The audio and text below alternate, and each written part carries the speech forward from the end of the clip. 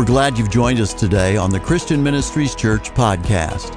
We believe you'll hear a message that will minister to you and encourage you in your walk with Christ. Let's listen now to the message. Hallelujah. Thank you, Jesus. Lord, thank you for allowing me to be here, Father. What a blessing. Sue and I have been so blessed.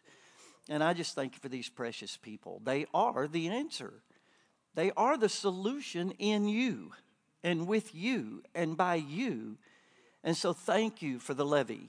Thank you for the levees you're raising up across this nation. Because the hurricane is not the problem. The world has always been the world. It always will be, but raise up levees in Jesus' name. Amen and amen. I apologize to the media department in advance. I wasn't able to get my notes to you because I was trying to be sensitive to where God would take me in the last session. So go to Luke chapter 12. Luke chapter 12. We're talking about culture. We're engaging in the culture. We're not attacking culture. We're preparing to be a counterculture. And so you need to understand culture and the effect of culture and the responsibility of the church in culture. We've heard some great definitions. I'm sure this has helped anyone who wants help. A part of culture, in summing some things up, culture is common language and understanding. The church is supposed to have, listen to me, a kingdom culture. When we talk about culture, we're not talking about American culture. We're not talking about white culture, black culture. Every church has a culture, and you're going to have a culture by design or by default. And this is what I didn't understand. I didn't even want to pastor early in my tenure because I had seen what churches and their culture had done to the pastors in breaking their hearts, had done to their wives in molding them into something that God never called them to be, and even what churches had done to the pastors' children. Many pastors' children are on the streets today and just broken because of how the church treated their mom or their dad. And I just had a bad attitude. I admit it publicly. I've changed it by the grace of God, and I just didn't care to live with the people God sent me to talk to. I loved traveling. I drop a nuclear bomb. I get out of town. I look in the rear view mirror. You deal with the radioactivity that I created. I'm going to the next place to blow it up. Hallelujah. And so I felt comfortable with that. And God had to show me, and it was supernatural, that I could create the culture that would be family friendly, that would be friendly to my children, that would be friendly to the wife of a leader, and not make her fall in her makeup or paint her hair purple and go on TV. There were a lot of things.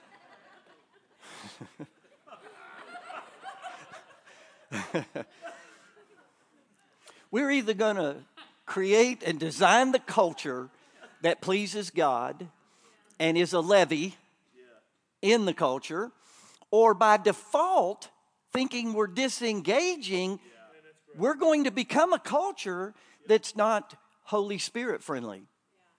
It may be seeker friendly in these last days, but it won't be Holy Spirit friendly. It won't be Bible friendly.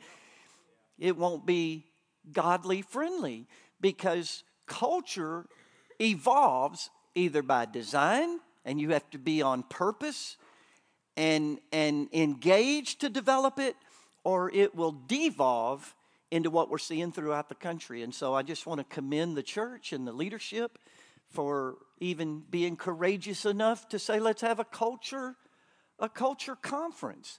There are thousands of churches that wouldn't even attempt to do what you've done. And me being new, not really knowing you, I was a little nervous, not sure what would happen and where I would fit. But it's been phenomenal because you had a chance to see modeled the truth, but the truth spoken in true love. That there's been no dogmas.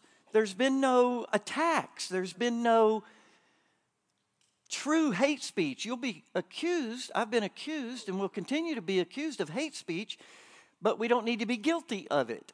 And we are a loving people. We are a caring people. We're at the bottom. The first illustration was awesome. We're at the bottom of the tower hollering, "Don't jump," not because we hate you, not because we're critical or mean-spirited or have any phobias. We know what's going to happen if you jump thinking you're a bird, when we know, even when you don't, you're not a bird. And so when I talk to you about not being a bird, I'm not being mean. I love you and I want to see you live. Amen.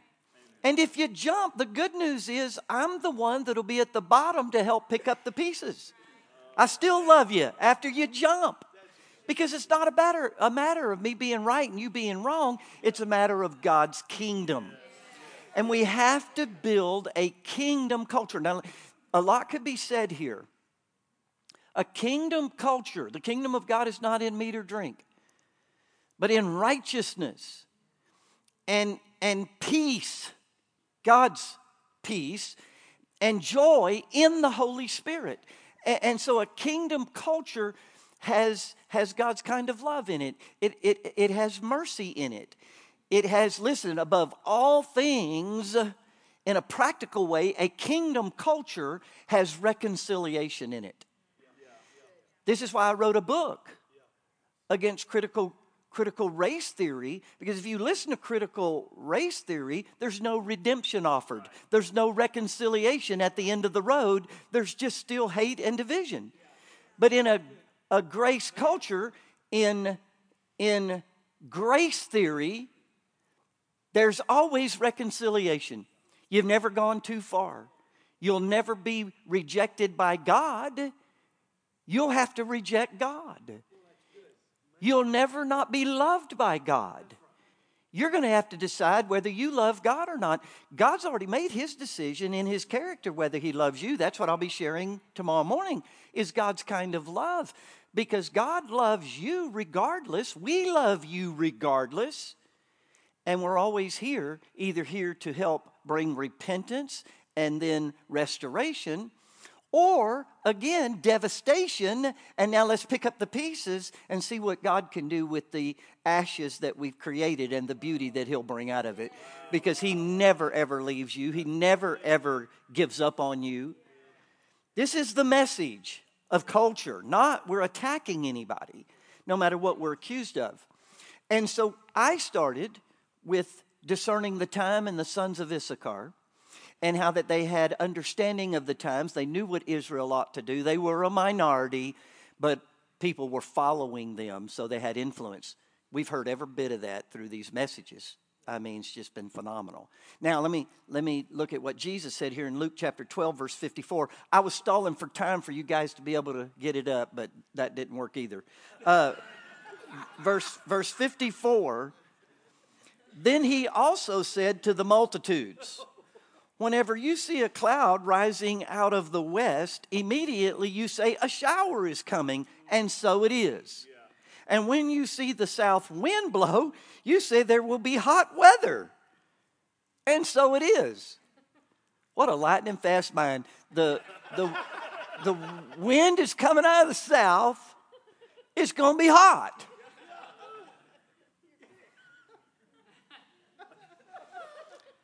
Hypocrites.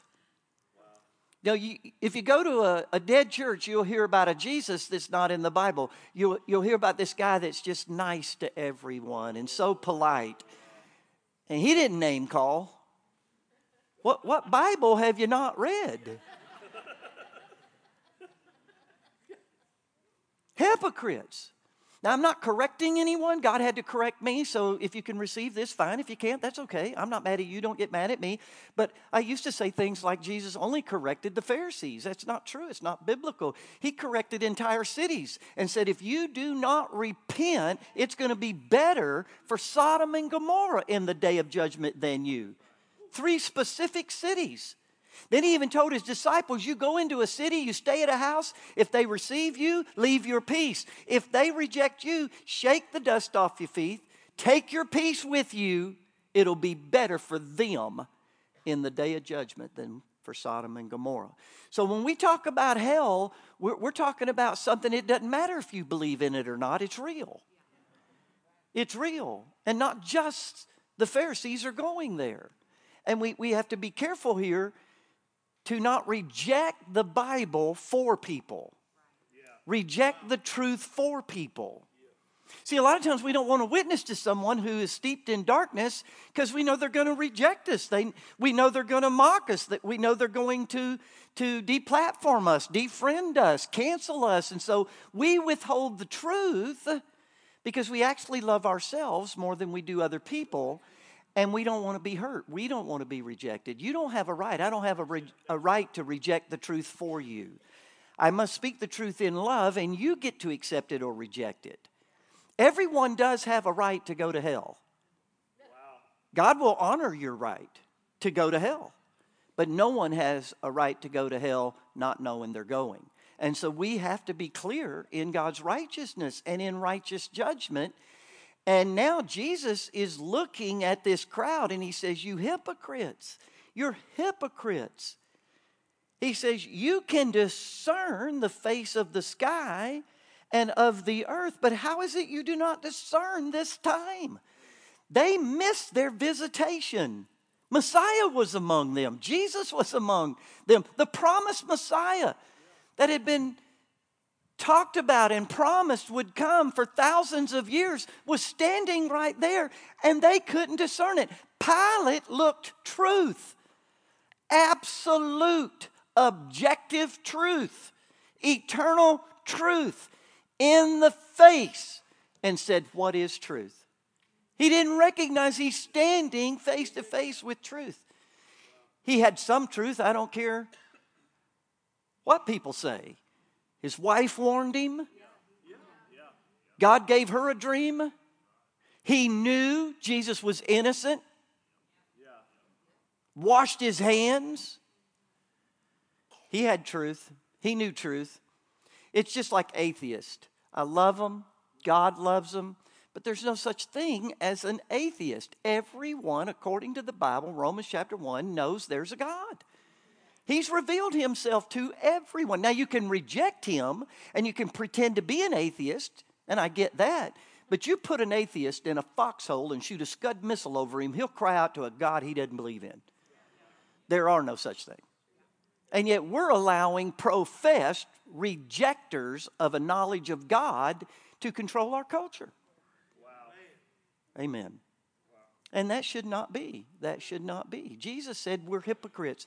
Did you know Romans chapter 12, I think it's verse 9, says that let your love be without dissimulation.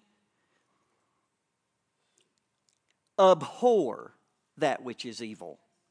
Cleave to that which is good. A hypocritical love doesn't abhor evil, it embraces it. It celebrates it.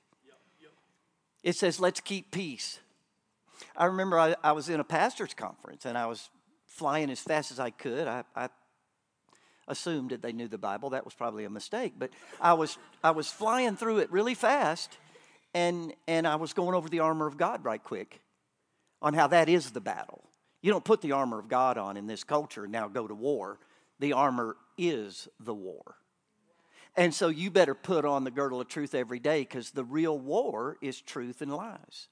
You better put that breastplate of righteousness, righteousness of faith, righteousness of the heart, righteousness as God declares it versus self-righteousness and the perversion of even righteousness in the culture. And anyway, when I got to the feet and shodding our feet, with the gospel of peace, not peace, it got quiet.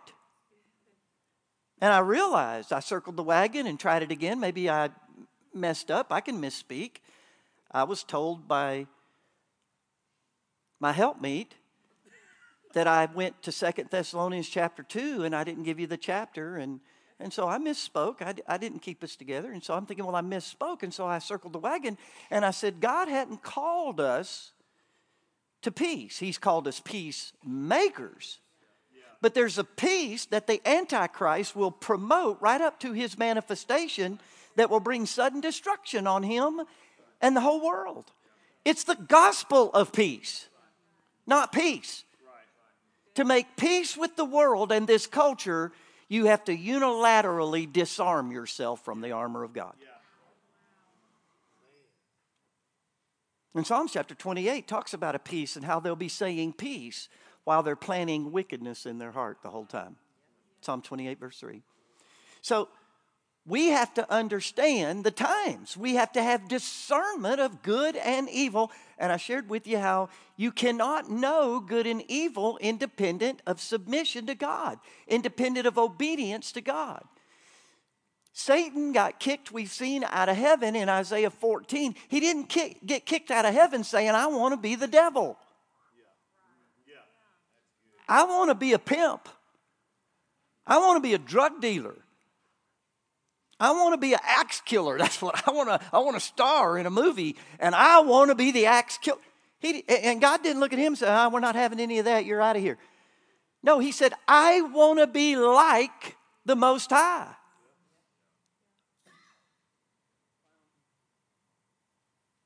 And again, I need to hurry. I got to get out of my introduction quicker this time. But that used to paralyze me at church because I had said the same things. I want to be like Jesus. And the devil got kicked out of heaven for saying, I want to be like God. Well, the first thing that your brain is supposed to process is, what is God like? Can I give you some hints? He's good. He's holy. He's just. He's righteous. The devil was saying, I don't need God to define good for me and me submit to God to know and to do good. No, I can be good without God. I can be holy. Don't tell me I'm not holy. Don't tell me I'm not a good person. Don't tell me I'm unclean. Don't tell me I'm not right with God. If those hypocrites down at that church make it, I'll make it. Well, that's bad theology. What if the hypocrites don't make it? And how many of you know if a hypocrite is standing right here between you and God, the hypocrite's closer to God than you are? Don't tell me what love is. Don't box me in. I know what love is. If you listen to people, especially in power today, driving the culture, they think they're holier than God. I know God says that's an abomination. But hey, who needs God? I'm telling you, this is compassion. I'm telling you, it's good. How can you mutilate our children? How can you remove their legacies from them and call it good? But that's Satan. He comes as an angel of light and talks about gender equity. Not even being able to tell the difference between equal and equity. Don't even know what equity is. If you pin them, they don't know what a woman is. They don't know what a marriage is. And they don't know what equity is. They think equity is equal. And men and women are not equal. They're not the same. We're created and loved by God equally, but we're different. And different's not bad. Different is good. And so Jesus said, what is wrong with you? You can discern these natural things, but you can't discern your time. How can we be awake? How can we be asleep in the church when you look outside these four walls? How can we not discern what's happening? How can we not discern the agendas of these different groups to sexually groom your children for pedophilia, to confuse them in their sexuality? Because it won't be long we can say, wait a minute, this is not homosexuality. It's not two men. This man is really a woman. Can't even see that coming. What did I say? Am I all right?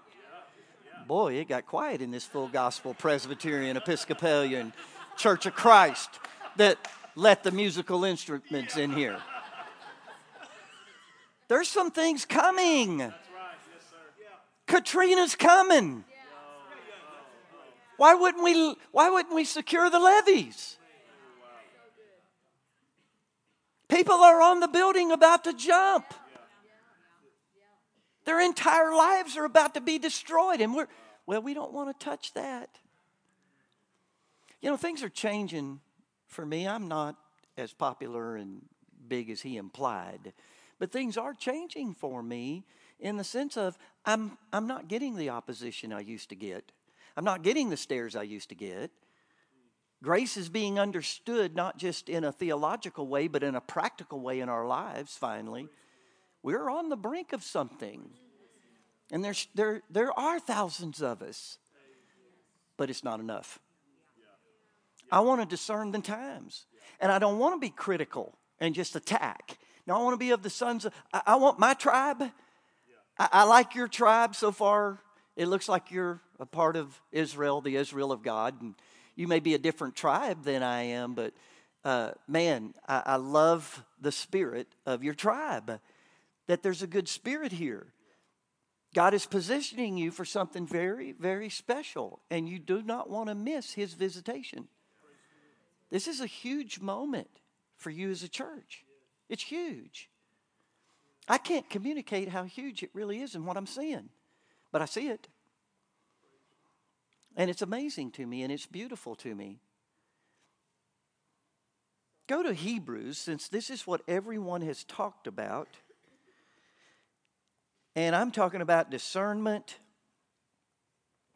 How do we discern the times? How do we discern good and evil? Again, Satan and the sin he originated that got him kicked out of heaven, he reproduced in Adam and Eve and deceived them to believe, listen, they could know good and evil. Eat of the tree, forbidden tree, of good and evil. That they could know good and evil independent of God. God would have taught them good and evil, just like He's teaching us. What do you think God was walking in the cool of the day doing with Adam? He was teaching him things he didn't know, and God would have eventually taught him good and evil, but God would have taught him good and evil the way God knows good and evil. God knows good and evil never having been touched by it. God knows good and evil having never been touched by it. It's like a doctor that knows cancer and can tell you now everything about cancer, what your time is left, what it's going to do to you. But the doctor is independent of it, not affected by it. God would have taught, like He's teaching me now, and He's teaching a few of you, on good and evil from a God that is never touched by evil. And so I don't have to have cancer to know cancer.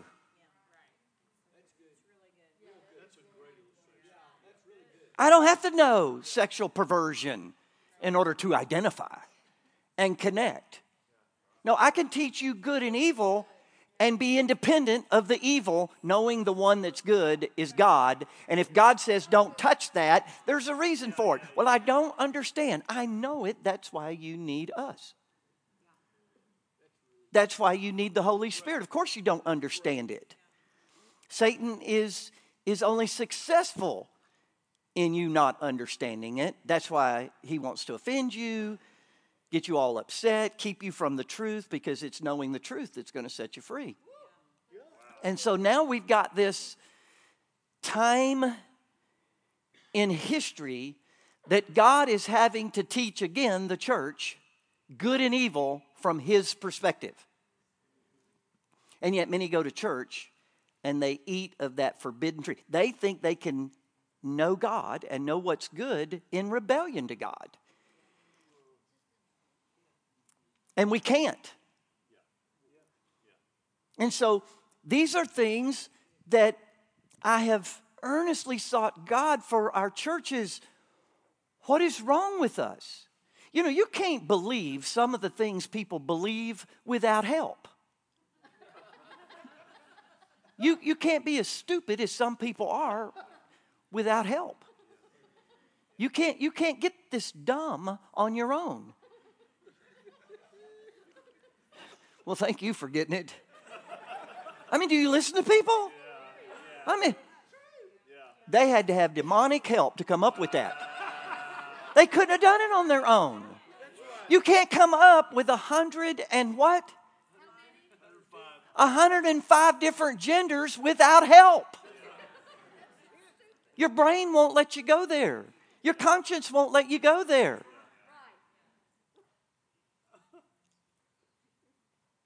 Common, godly, biblical sense will not let you go there. How is it that God, in writing us a book, did not make room for two moms and teach us how two moms need to dwell together?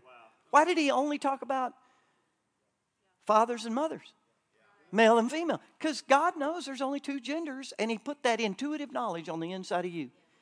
You have to choose to believe that under demonic delusion before you can go there. And that's what's happening. And so I'm thinking not only am I sane, but I'm traveling all over.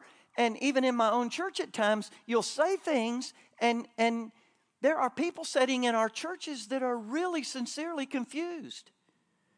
They're doubting, they're wavering. Is marriage? You can Google, don't do it, but you could Google marriage and biblical perspective of marriage. You'd be shocked at how many hoops backslidden or demonically inspired preachers will convince you that God started with male and female, but that was just to get the earth populated, and now it's evolved. It was a rule, not a moral, in the fiber of creation, command that you leave your father and mother and join your wife.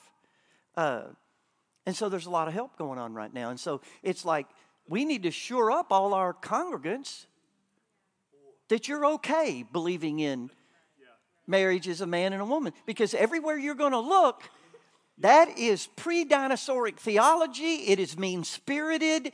It is unequitable. It's unfair. See, nobody even sins anymore. Everybody's just oppressed. Everybody's oppressed. That's not a sin. You're just oppressed. Amen or oh me. I'll hurry. I've got a book back there, Erasing Offense. It'll change your life. Change all your relationships. All right, verse 11. I can't lay the whole context. Chapter 5. I've never made that mistake before. I'm talking about before I woke up this morning. Hebrews chapter 5, verse 11. I wish I had time to lay the whole context. It's a beautiful chapter, but I believe Paul was the writer. Some don't. I'm okay with that too. But the writer, we know, was inspired by the Holy Spirit. And he's talking about Jesus, the high priest of the church now, after the order of Melchizedek. We are not after the order of Aaron. We don't gather together at Mount Sinai and under the law in the sense of relating to God now by the Mosaic law. I'm not talking about moral law. The Ten Commandments is in the Mosaic law, but that's moral law. That was before the Mosaic law, during the Mosaic law, and still after the Mosaic law. So it takes time to explain all of this. But Jesus is the high priest of the church now, not after Mount Sinai and Aaron, but after Abraham and the promise to Abraham and Melchizedek. Meaning we meet at Zion, the mountain of Zion, the mountain of grace now, and it's full of mercy and God's kind of compassion for all of humanity, regardless of where you are. And so now, but look, he says in verse 11, of whom, that means Jesus, of whom we have much to say and hard to explain, since you have become dull of hearing. This is where the church is. Remember, I'm not criticizing, I'm diagnosing. We got cancer, and we need some radiation here from the outside, God's viewpoint. And the church has become dull of hearing. That means at one point, we were quick to hear, slow to speak, slow to wrath, and we were maturing, we were growing. The impact of Christianity on the world is phenomenal. The impact that Christianity had on the culture in the conception of our nation is over the top. It's over the top. We really experienced 200 years of bliss. That doesn't mean everything in America was right. Doesn't mean we did everything right. Doesn't mean we were perfect. It meant there was a culture that wasn't contrary to the culture of the Bible. Amen. And it's been only the last 40 years that we've lost the impact in the culture, and now the culture has impacted us. And in most churches, they've become dull of hearing. They were quick to hear, and faith came by hearing, and morality was simple for them, and absolutes was easy. Almost 70% of them in one survey that was shown believed that God's word is God's word. It's inspired by God. It's infallible. And you saw it decline. And now you're seeing the results. And so they became dull of hearing. Now, here's what happens when we're dull of hearing. Discernment gets affected. He goes on to say, for though by this time you ought to be teachers, we've heard a lot about that, you need someone to teach you again the first principles of the oracles of God. And you have come to need milk and not solid food. See, the mistake that churches have made is that we can coast in this culture. You cannot coast uphill. It's impossible to coast uphill. The second mistake we've made is that we can stay disengaged and neutral and go forward. No, you're either going forward or you're going backwards. He said, you by this time ought to be teachers. You ought to be making disciples. And listen, he didn't say, but that's okay. You've not lost a thing. Let's just pick up where we left off. He said, no, we got to start over. You have to be taught the basics of born again. And that's where we're at. In churches that have gone so backwards unwittingly that they can't even handle any solid food. A lot of the churches I go into, it doesn't take me very long to know I've got to not only go to milk, I'm going to have to go to powdered milk to get through this meeting. You just say anything, and we don't even know what milk and meat is. We don't even know what milk and meat is. We think, well, milk is just the simple things, and the meat is the deep, deep things of God. Heavy revies. Tickle my ears. Tell me something I don't know. Instead of tell me what I need to do. And I'll get to this. I'll fix Tim's message for sure. I'll adjust my new friend Stephen. Do you remember when the disciples, just real quick, just to whet your appetite a little, do you remember when the disciples went to get food and they came back and Jesus said that I have food, I have meat that you know not of? And they thought, well, did somebody feed him? See, we're just carnal. We don't even have an ear to hear. Everything's carnal. I don't like the way he said that. I rejected him the first night he's got hair on his collar.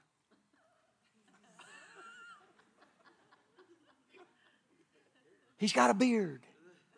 I had a meeting canceled on me in the mountains one time in Oklahoma. They had heard me on cassette tape. They invited me. They were all excited. And the minute I got there, it was like plowing on concrete. It was terrible. And I have a spirit that has feelings.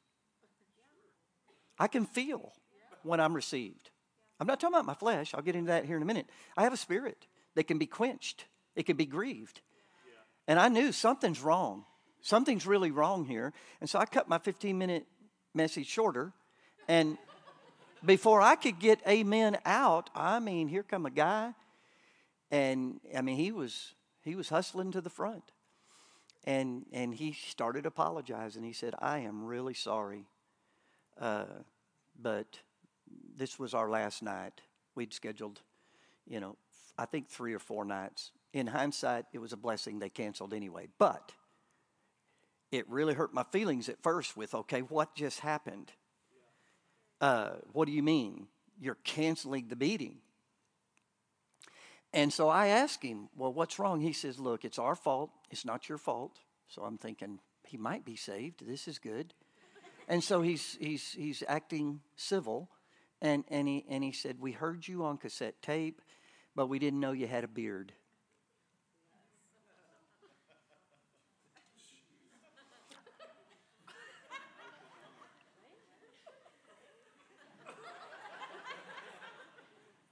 I mean, I could have dealt with it, but they had a baptistry, and you remember the old baptistries in the back? And they had a picture of Jesus in the baptistry with a beard longer than mine. I groomed my beard. The Lord's beard was shaggy. It looked terrible. I'm not putting the Lord down. Don't misunderstand me. I'm just saying,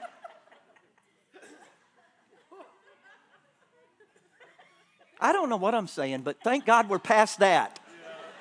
But we're so carnal. My point is we're carnal. You can't even see the heart of a speaker. That's carnal. You can't discern the spirit of what was just said because you didn't like how it was said. Amen. You're dull of hearing. You've backslidden so far. Jesus said, I have meat that you know not of. Did somebody feed him? And my meat is to do the will of the Father.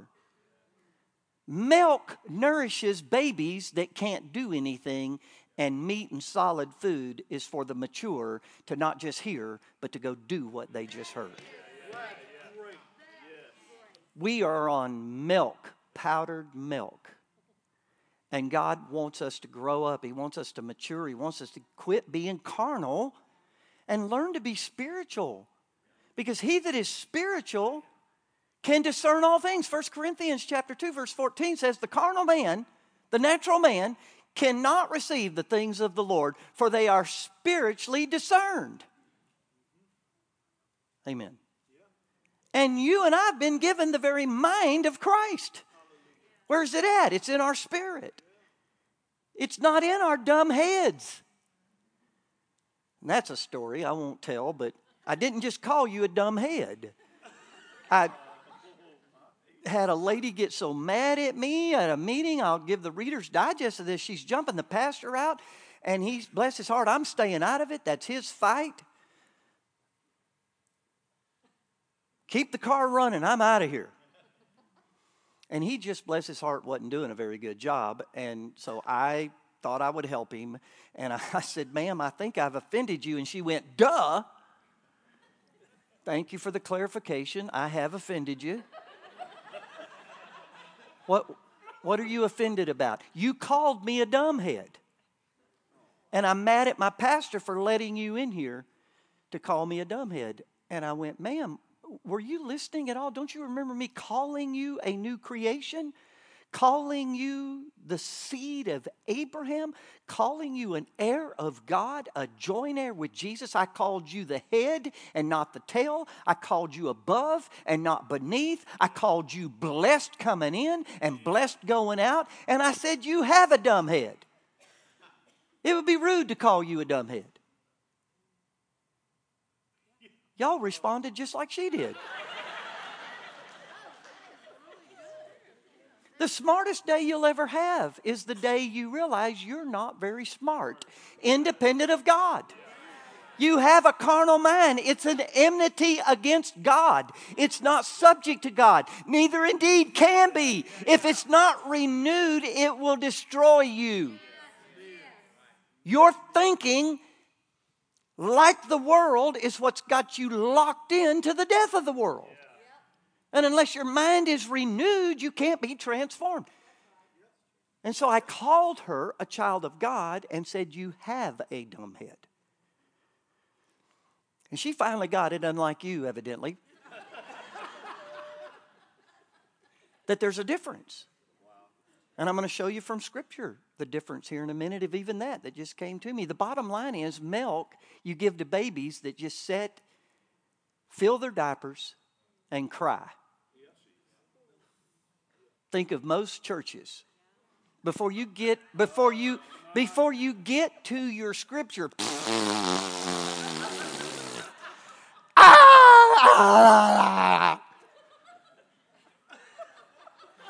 they're not even mature enough to discipline. You can't discipline a baby. You got to endure it. Just a bowel movement at every session.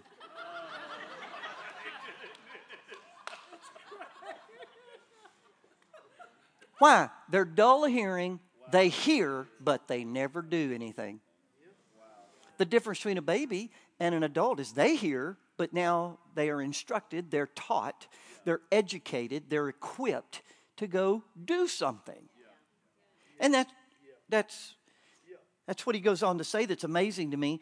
Verse 13, for everyone who partakes only of milk is unskillful in the word of righteousness.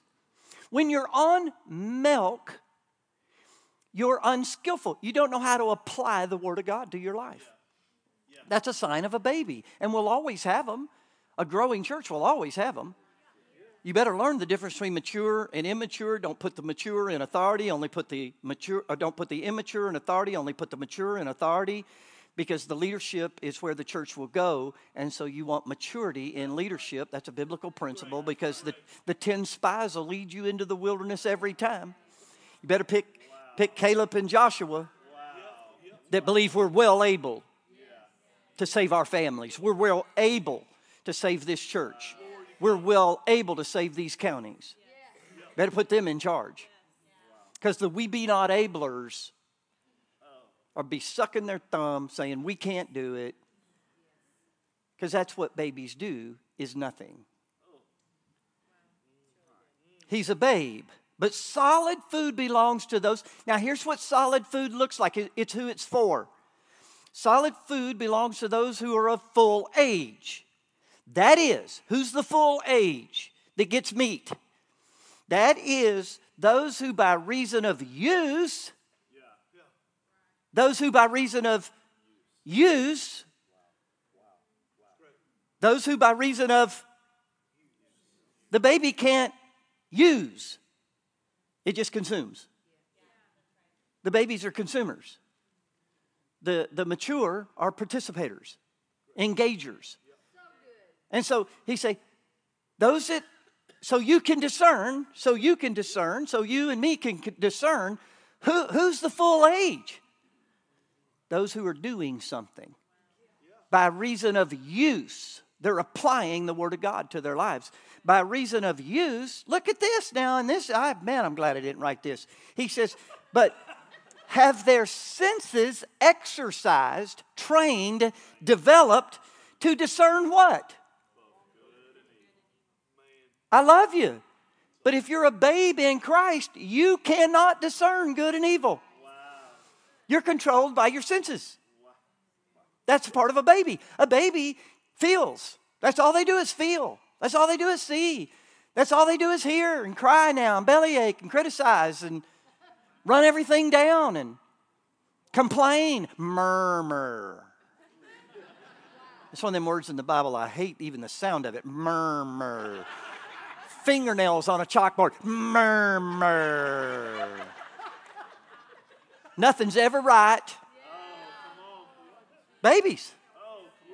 Totally driven by their senses. Your 5 physical senses. What you see. What you hear. What you smell. What you taste. Listen, what you feel. Don't tell me that's a sin. This is how I feel. Don't tell me God says that's wrong. My children are caught up in it, and I love my children. And they've convinced me they can't help it. It's how they feel.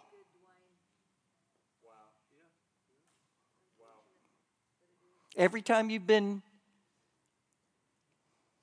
drawn away from Jesus, it was through your 5 physical senses. Every time. 100% of the time. Your feelings, what you see. I know what that says. That ain't what I see. So I'm going to believe what I see more than what that says. I know that says it's wrong, but it feels right to me. Yeah. Yeah. Churches, entire churches, carnal. Entire churches, the whole church is moving based on feelings rather than established in truth. Go to 1 Corinthians. No, let me help a couple of people get deceived quicker. If you want to discern good and evil in these last days, and we're going to see a great falling away if we are the last generation. We will see a great falling away. I'm seeing it already. But it's a purging. God is separating. Jesus said, don't you think I came to bring peace on this earth? I came to divide. I came to separate goats from sheep. I came to separate. And I won't start naming all the things because it'll offend.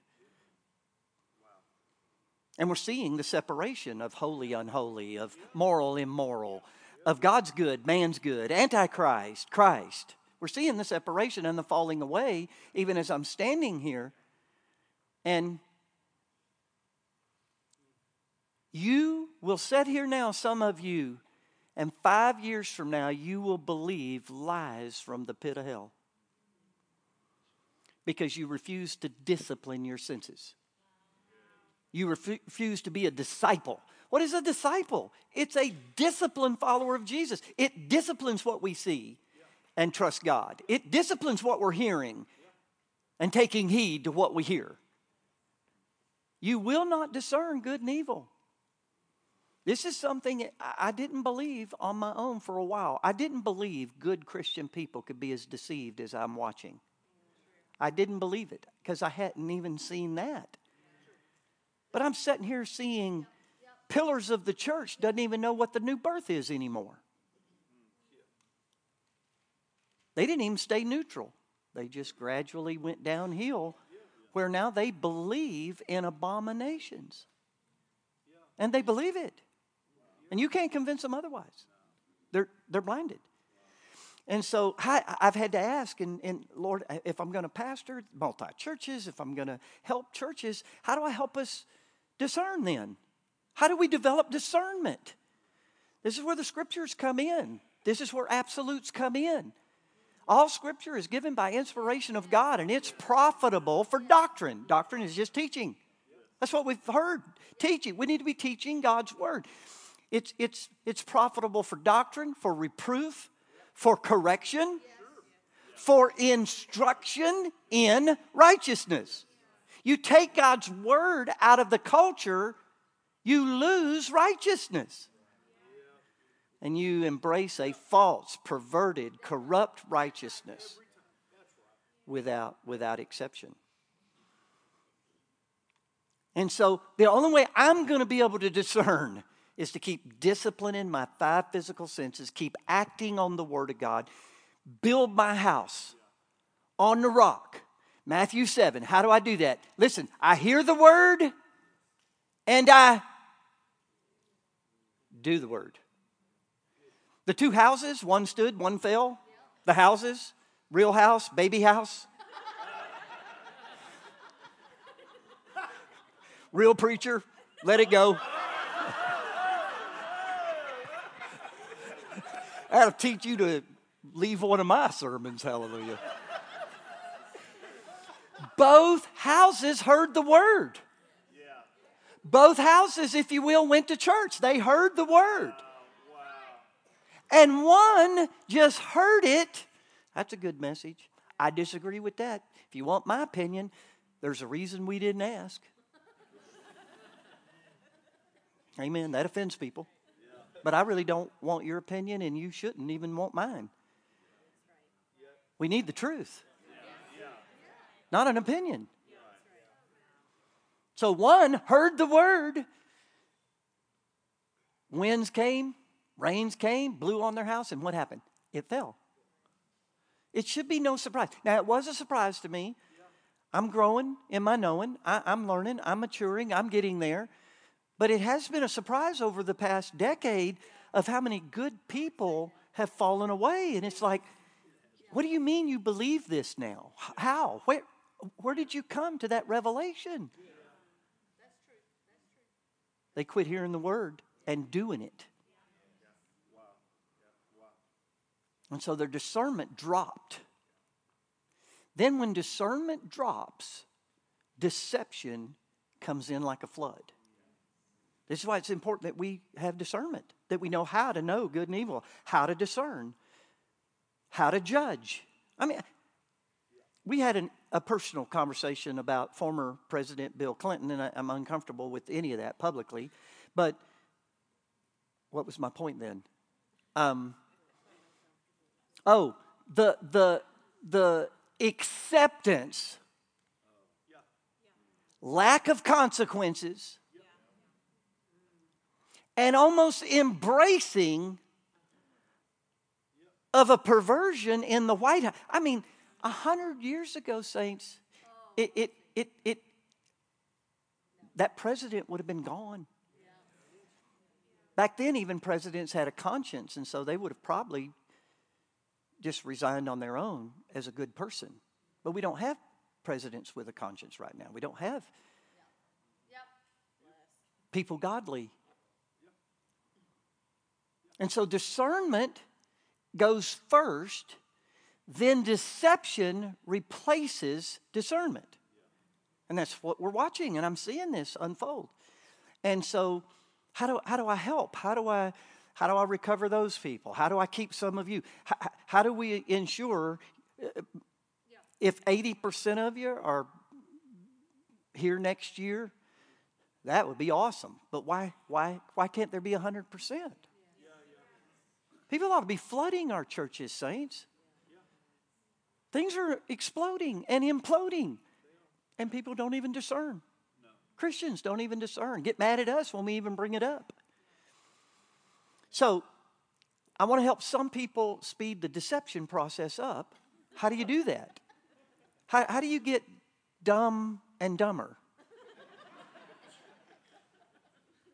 How do you go from a flesh flash to walking now after the flesh? How do you get there quicker? Because I want to get to discernment quicker. And if I'm not going to do it, I just assume get deceived quicker. So how do we do it? Go to James. How do we get there quicker? Let me help speed up the process for a few of you. James chapter 1, verse 21. Therefore lay aside all filthiness. Well, there's a novel idea. Lay this stuff aside. And overflow of wickedness. I mean, does this resonate with anybody of an overflow of wickedness? We're inventing wickedness. We're inventing new sins. We've gone so low. And receive with meekness the implanted word. That's the word that gets into your heart, not the word that rattles up in your head that you're offended about. The implanted word which is able to save what? He's not talking about going to heaven or hell. If you know Jesus, heaven or hell is settled. It's your soul, your senses, your mind that needs renewed. And it's the word you put in your heart that's going to renew your mind, transforming your life. He says, but be doers of the word and not hearers only, deceiving yourselves. Satan looks at certain people and says, I'm too busy for you. You're doing fine on your own. Some of you don't have to worry about the devil. He looks at you and goes, I don't have to bug you. You're imploding on your own. You refuse to do what is right. You refuse to make a stand. You refuse to speak up, speak out. You refuse to do the right thing with your kids and by your kids. You refuse to do the right thing at church, on the workplace. And Satan's just looking at you going, he's deceiving himself. And I'll work on someone that's a little more challenging. how did we get here? Have you ever asked the question, how did we get, I mean, we're old enough to remember. This stuff is bizarre. I didn't think I would live long enough to see what we're seeing. It's happened in 10 short years, last 5 years. It's unraveling so fast. How come we can't see the pit is bottomless and we're falling? We're not stepping, we're falling into the pit of darkness. For if anyone is a hearer of the word and not a doer, he's like a man observing his natural face in the mirror. For he observes himself, goes away, and immediately forgets what kind of man he was. This is real. I've tested this. I can look in the mirror and weep and just, this is terrible. And walk away and forget. It's like, I don't know how messed up my hair is till I look in a mirror. In my mind, it's beautiful. But a mirror testifies otherwise. I was in a meeting with a good friend, and he still laughs about it to this day. And I told the story about a lady that came up to me, and she meant well, but she asked me, is this natural? And I gave my famous Dwayne look of, you mean to tell me someone would pay to have this done to their head?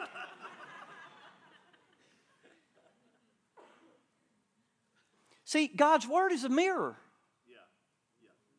And you have to keep it before you to know what manner of man you really are in Christ. You'll forget. You can't see your inner man, how holy it is, how righteous it is, how pure before God it is. And you walk away from the mirror of God's word and you forget what manner of man you was. And now you're agreeing with those that are still in Adam, headed for death. Death and destruction. Now here's what's really powerful, and I'll get to my closing stuff here. But he who looks into the perfect law of liberty, the Word of God, the perfect law of liberty, and continues in it. You don't come to church to just hear it, and you won't hear another thing about it till next Sunday or Easter or Christmas. No, continues in it. Here's what's amazing that I've never heard anybody say, and it's right here. It says, and is not a forgetful hearer, but a doer of the work. A doer of the what? We are doers now of the finished work of Christ in our spirit man. I'm already righteous and truly holy. It's time I started acting like it. Awake unto righteousness and sin not. I speak this to your shame. Some of you have not the knowledge of God. You don't know who you are. That's why you don't know what you're supposed to be doing. It's why you're confused.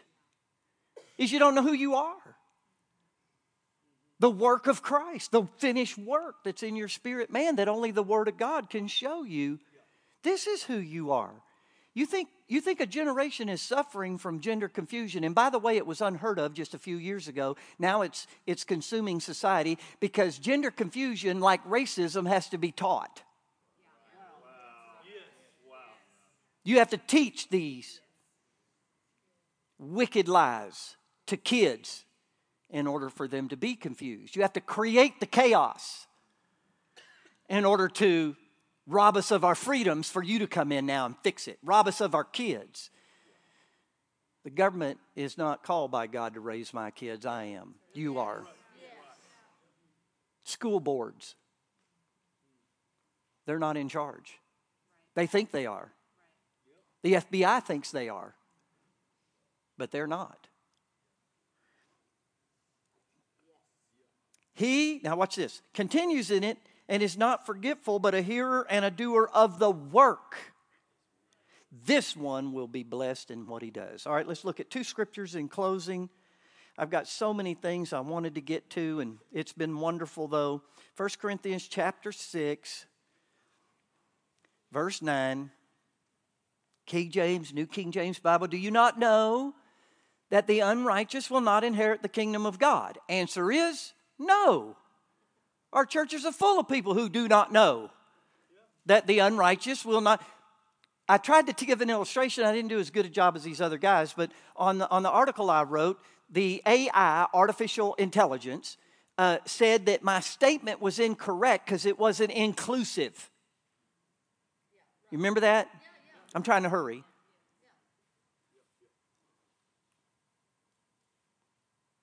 Heaven is not inclusive.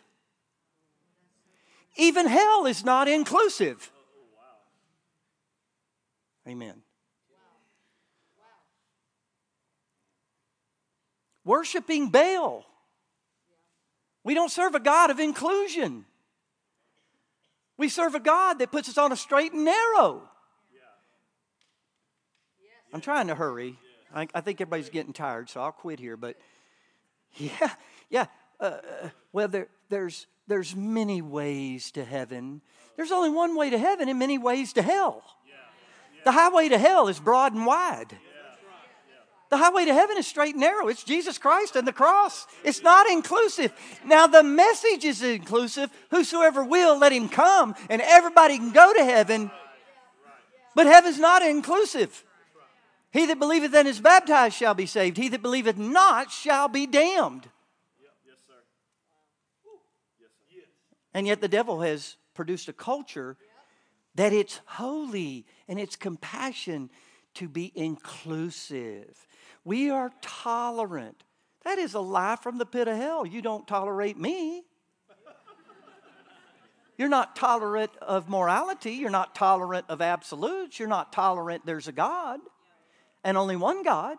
Don't tell me how tolerant you are. I can take you to the woodshed all day long of how intolerant you are. That didn't come out quite right. When I get in a hurry, I just say it. Let me slow down but finish. Do you not know that the unrighteous will not inherit the kingdom of God? Everybody's not going to heaven. Do not be deceived.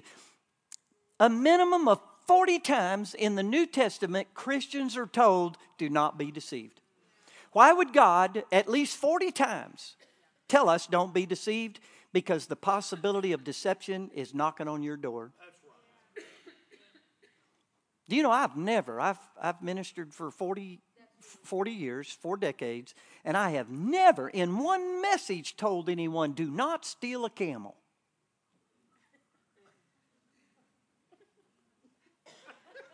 My illustrations just aren't as good as y'all's.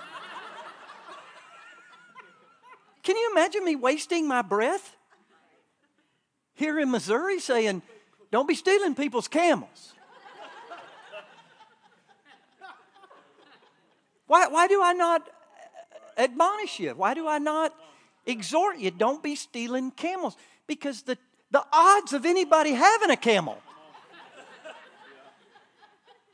The fact that he says over and over, do not be, and the specific things even are recorded in the Bible. I don't have time to show you now, but the specific things that the culture's saying in the scriptures, it says they will say this, do not be deceived. And yet churches are full of deception. Do not be deceived. Neither fornicators, idolaters, adulterers, homosexuals, sodomites, thieves, covetous, drunkards, revilers, extortioners will inherit the kingdom of God. This is equity. Young people, listen. Equity is justice meted out fairly. God is equitable in righteousness. He doesn't say this is wrong, but this is okay. The list even isn't conclusive. And there's a lot of stuff named in here. Right? But only one is talked about in the culture. And only one you'll be attacked over. And only one you'll be canceled over. And only one you'll be deplatformed over. And only one will half the church persecute you. I'll let you pick which one. Look at this.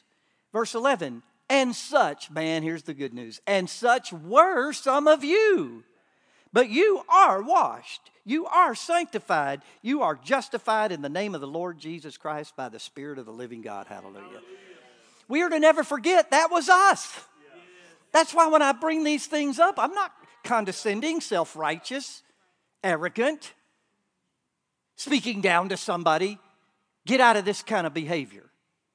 No, such were some of us. But now we're washed.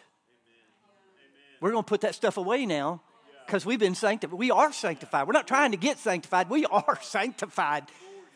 Put these things away from us now. In the next chapter, or the same chapter, in verse 18, he says, flee fornication.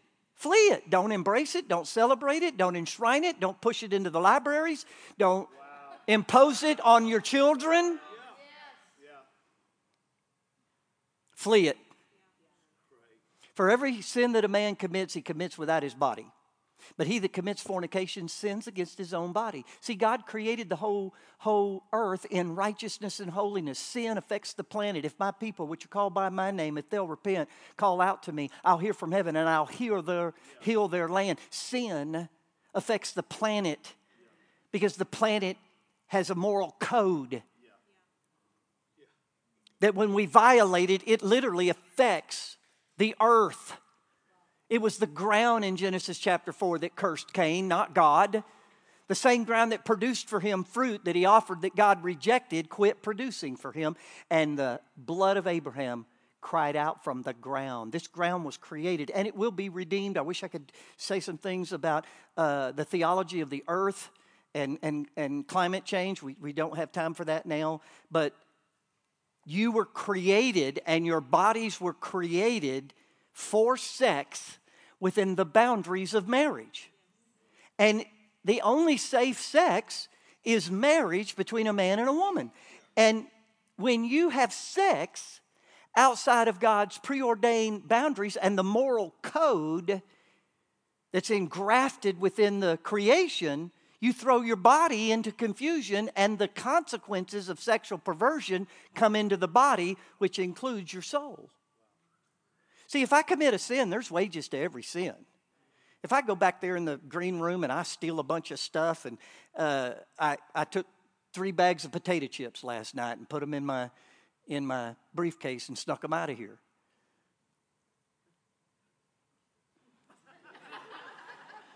I'm not sure if that was sin or not. It's not a good illustration.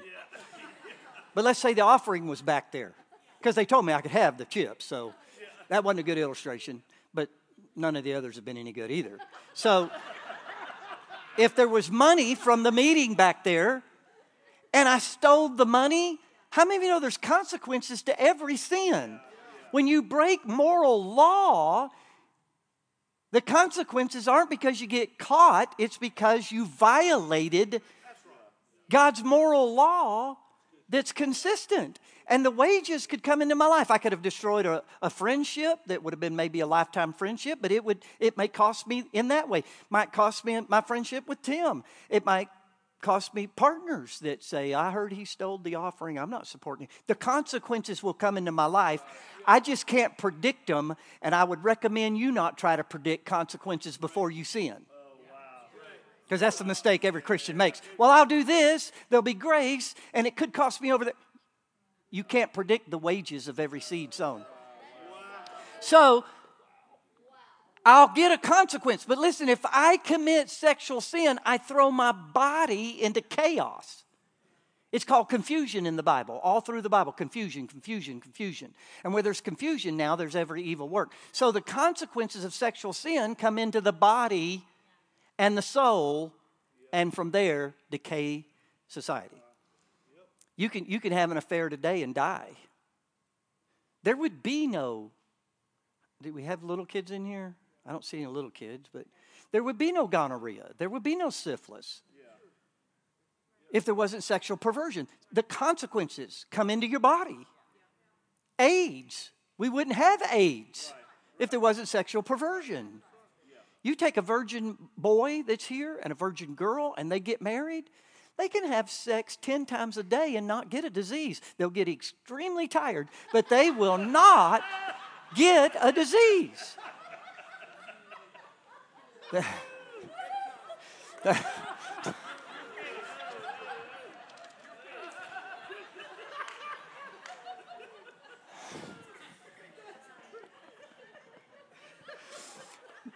Yes, that was a little bit of an exaggeration. Let me just close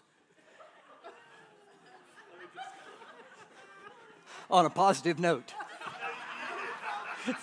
We don't care if it's positive or negative, just quit.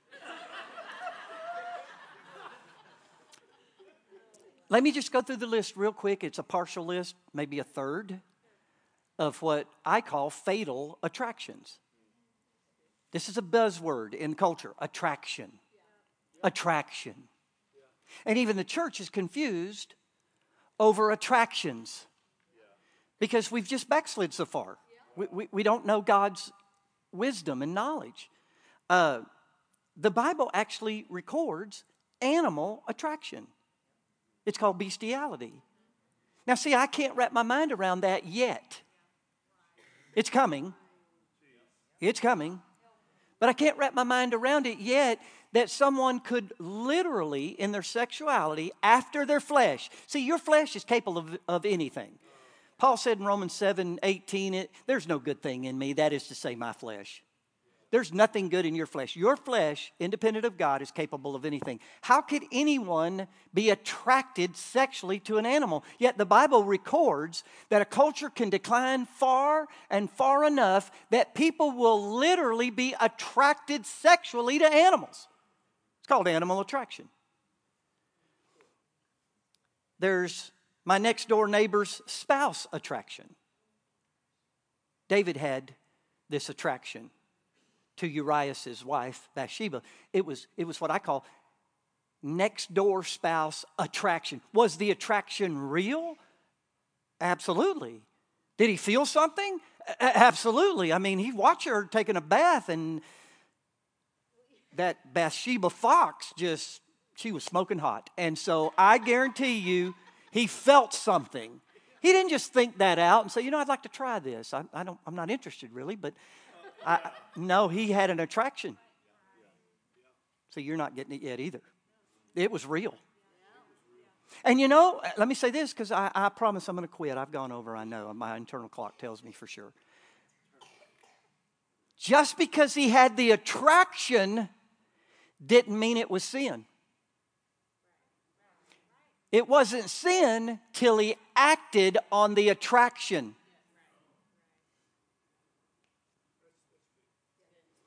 Did you know there's minor attraction? Did you know some people are sexually attracted to a 5-year-old? Is it real? I can tell you it's real. I can't tell how many people I've helped with minor attraction, that they felt something and an attraction to a 5-year-old kid. But how many of you will at least agree? We're getting close where we're gonna endorse pedophilia soon if we don't repent. But how many of you still agree that while you may be attracted to a 5-year-old, I recommend, at least at my church, you not act on it. You resist it. You submit to God. Reckon yourself dead. Learn how to not follow attractions that violate God's holy word. See, I haven't lost anybody yet. Did you know there's aunt and uncle attraction in the Bible? Did you know an entire chapter in the New Testament is dedicated to stepmom attraction? 1 Corinthians chapter 5 says that there's a man sleeping with his stepmother, and the church has to deal with this. He had stepmom attraction. Well, you just don't understand. They love each other. No, you don't understand. That's chaos. You don't understand. That breaks God's moral code that's going to destroy that young man, destroy that woman, destroy that family. And if everybody starts sleeping with their stepmoms, we're all going to collapse. But was it real? Y'all, see, you're afraid to answer because you know where I'm going. It was real. I'm sure that young man was attracted to his stepmom. And he felt something. And I guarantee you they were saying and calling it love. But God called it leaven. That if it's not removed and dealt with properly, it'll leaven the whole church. Stepmom attraction is real. Brother and sister attraction. I had a guy in our church and I was trying to help him that had other attractions. And it was no wonder this poor little boy was messed up. His brother and sister were having sex every day. called incest. Are they attracted to one another? Yeah, evidently. You're not getting it, but that's okay. I'm going to quit anyway. Did you know I have actually met people that have dead corpse attraction? They're literally attracted to a dead corpse. Is it real? Absolutely. I recommend you not act on it. Don't jump off the building. Did you know the Bible talks about in the book of Proverbs? Strange woman attraction. She's the adulterer. The prostitute is pay for play attraction. The prostitute is pay to play attraction. She's only after your money. The strange woman is after your soul. I still haven't recently, it's been a while, I have to think this out, I hadn't thought about it, but just because I got married didn't mean I didn't have opposite sex attraction. I know y'all are quiet because you're thinking, I've never heard of any of this. You know, I've never gone to work and was attracted to the secretary, and it was real. I felt something. I felt something. And she's the opposite sex, but she's not my wife, and the Bible calls that opposite sex attraction. And that you have to reckon yourself dead to that, or you're going to destroy everything in your life. Yeah, but I feel it. Look at me. I feel something for the secretary. Look at me. Look at me. Rebuke it. Resist it. But don't you understand? I really feel it. No, I understand perfectly. Amen. Opposite sex attraction still after marriage. Video attraction, we heard about it in pornography. Poor Samson had Delilah attraction. Why is it so controversial in the church for me to tell people with same-sex attraction to submit unto God, resist the devil, and he will flee? But you don't understand. That's who they believe they are. No, you don't understand. That's a deception of the devil. That's not who you are. You are a new creation, and your flesh and the devil using your flesh is drawing you away from God. You have to learn to resist. We have to learn to not panic when someone has minor attraction, animal attraction, because it's coming. I'm okay with you having same-sex attraction. Just make sure you are cautious how you hug me now. That didn't fly. I had a man years ago brought me flowers and kissed me on the cheek. And I know how that's received right now. And it's how it was like it just set me back. And the Lord spoke to me and said, that man loves you with a pure love. We've perverted all healthy love. Did you know two girls being friends and best friends and bonding is healthy? There's a line there, though. Me bonding to my daughters, there's a line.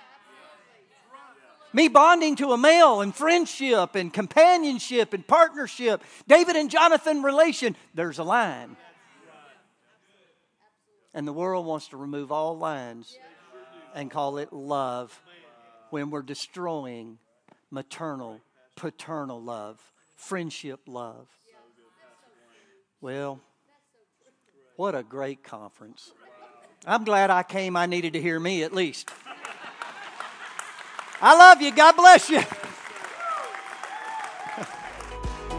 Thank you for being part of our podcast today. You'll find more online messages from Christian Ministries Church, as well as location information on our website at cmchurch.net. There's a place for you at Christian Ministries Church, where it's more than a church, it's family.